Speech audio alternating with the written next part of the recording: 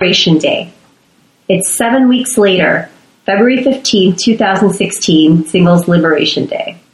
Melissa, Ruth, and Jack meet up on a rooftop at one of Reagan's parties in DuPont. They are joined midway by the obnoxious and entitled Bill. Jack? Oh my God, I can't believe I'm meeting you here. Wait, is everything okay between you and Anna? This is a singles party. We're cool. Anna's downstairs.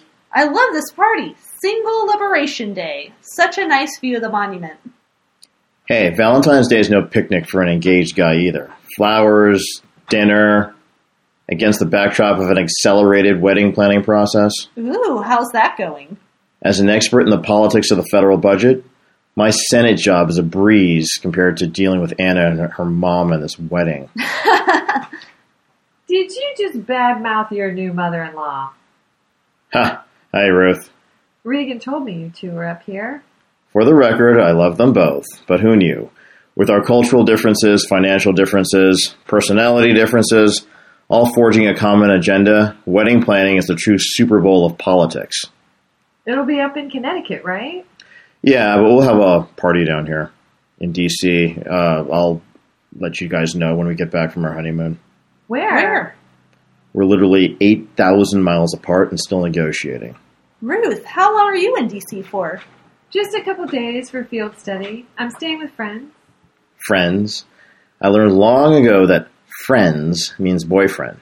Tell me you're not staying with your jerk ex of yours. No, I don't think so. He might be here at this party. What does that mean? My stuff is at a girlfriend's. So you'll have the discipline to be cordial with him and ignore him tonight. Don't feed his ego. We talk. He's single now. Ugh. I do interventions when I see asshole guys taking women for a ride. Just tell us you don't have plans to hang out. Well, we said we might. I don't know. Just don't make a scene.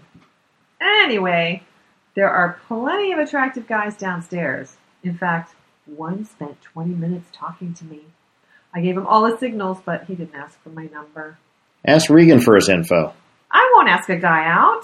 Some guys are shy and just need a little push. You lit up talking about him. When someone has that effect on you, you need to just go for him. So, stalk him on Facebook? Hey, Randy, it's me, Ruth. Please ask me out. Hint, hint. Wait, Randy who? I'm not sure. Sideburns and a white striped shirt? Yes. Randy Wasser. I dated him. Oh my God, I didn't know. I will never go out with him then. I broke things off with him. Oh my God, what's wrong with him? Nothing's wrong with him. He just didn't have an energy that resonated with me. He seems so nice, so caring. I'm glad you like that. That just doesn't do it for me. Kissing him was kind of weird. Also, the timing was bad. I had a big trip between our 2 dates. Oh. Only 2 dates? In this town, I've gone out with so many guys that my girlfriends have gone out with. You don't get jealous. You just get used to it. I have no problem with you dating him. I don't know. How do I find him? Just ask Regan to set you up or invite you both to the same happy hour. He told me he always goes to the Wilderness Club's monthly happy hours. Or just invite him to a cause of yours. Just don't tell him you know me. Hell, he still might be downstairs. Go strike while the iron's hot. Oh, okay, I do this all the time. I'll be your wing woman. You speak to him first. Then I say, Ruth, how do you know this fine gentleman? Then I will say, I will leave you two. Okay, let's do it. Hey, it's Jack, right? Yeah, Bill Sampson. Uh-huh. You know those chicks? We all met and bonded at Union Station at Christmas. Everyone knows Melissa. Who's the other one? Well, I didn't know Melissa until recently. Sure, but who's the other one? Ruth Miller. Not your type. Besides, every time I saw you last year, you seemed to have a girlfriend. I got rid of her before I had to spend any more money on Christmas presents for her. She wanted to be high income, but she's low class. You know the type, man. Drives a 12-year-old Beamer, wears tacky outlet clothes, uses big words but can't string together a meaningful thought. I wasn't going to be her ticket out. Okay. I'm just curious, what attracted you to her, in the first place? You saw what she looked like. She was a lot of fun. One too many times I would be with clients or partners, she'd open her mouth. She made me look good walking through the door, but not upon leaving, you know what I mean? Dinner parties are the worst. You actually have to be intelligent. You can't break away from the group and mingle somewhere else. Her stupidity was a reflection on me. You can blaze your own path to finding a partner. A woman's got to bring something to the table, man. The women at Regan's parties, they come from known families. They bring social capital to the table. And so I guess you now exclusively date women with Ivy on their resumes. Peace out, man. Melissa. That sounded intense. What a dirtbag. Dirtbag? You're such a prude, Ruth. Actually, Melissa, I seem to know you. Oh yeah, assholes like Bill Sampson pay a bunch of money to be seen at Georgetown fundraisers, then get a bunch of dumb chicks to board limos to take them out to their Coke parties out in McLean or Potomac. I saw right through him. I think the last memory I had of him was bragging about having recently screwed a bride in that day's New York Times wedding section. He asked about you, Ruth, but I cut off that line of inquiry. Thanks. Good news. I caught Randy leaving. He and I will go to a benefit concert Monday night before I leave to go back to Boston. Great. She did well for herself. My friend Harry said Ruth lit up the room. Wait, Harry Martin? Yeah, he chairs fundraising boards all over town. I know, he runs the Bryant Budget Center. He's a serious dude, a treasury guy, then private equity or something. I know his career inside out. Can you introduce me? You sure are forward, Jack. Well, my relationship with him is someone who makes calls for his fundraisers. He sometimes responds to my emails, so maybe I can try and send your resume. That's all I can ask for. Okay, these things are touchy, but I will see if I can help you out. You know the dynamics of power networking. Only if he comes back to me can I actually vouch for you as a person. Understood. So, Ruth, how's your life in Boston? Boston is fun. My setup is great. I walk everywhere, from my parents to the med school to the children's center in the neighborhood, and back home at night. And in 2 months, the Red Sox are a short ride on the tee. What about you, Melissa? Any men in your life? Well, oh my god, I can't believe I'm telling you this. This guy I met at a sports bar, New Year's Day for college football, just hours after I saw you last. I just broke it off with him last week.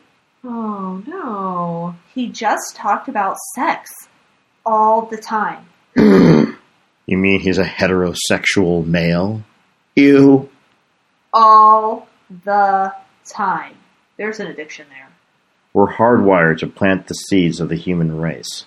Oh, really? So how do you explain me logging into Facebook on his computer, and when I type FACE, the first URL was facesitting.com in this day and age?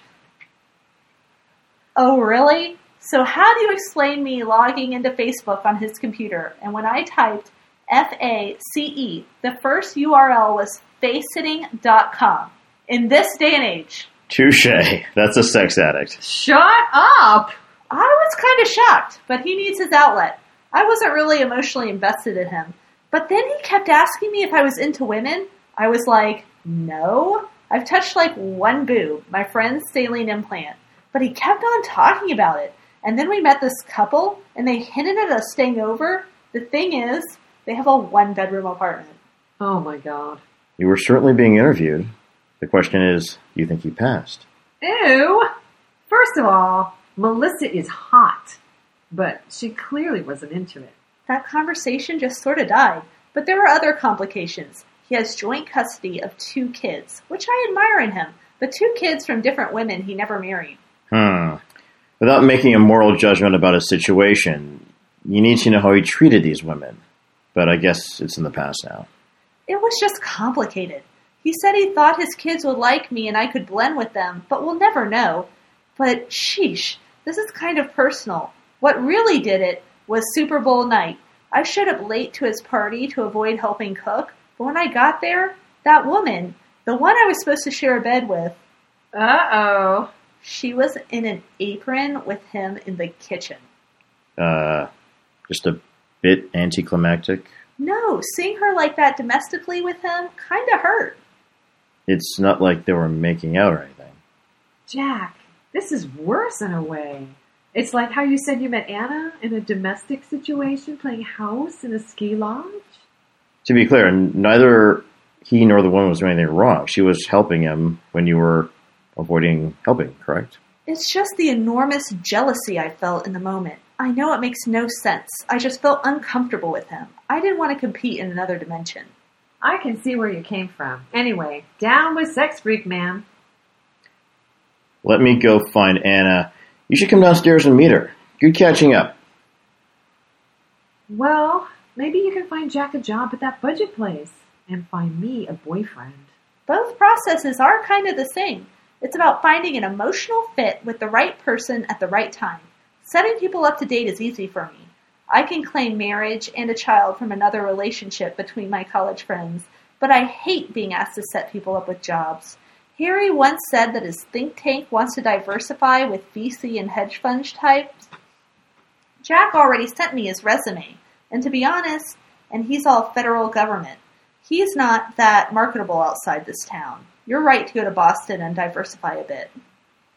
Anyway, there is another side to Jack. Let's see if we can meet this Anna. Let's go.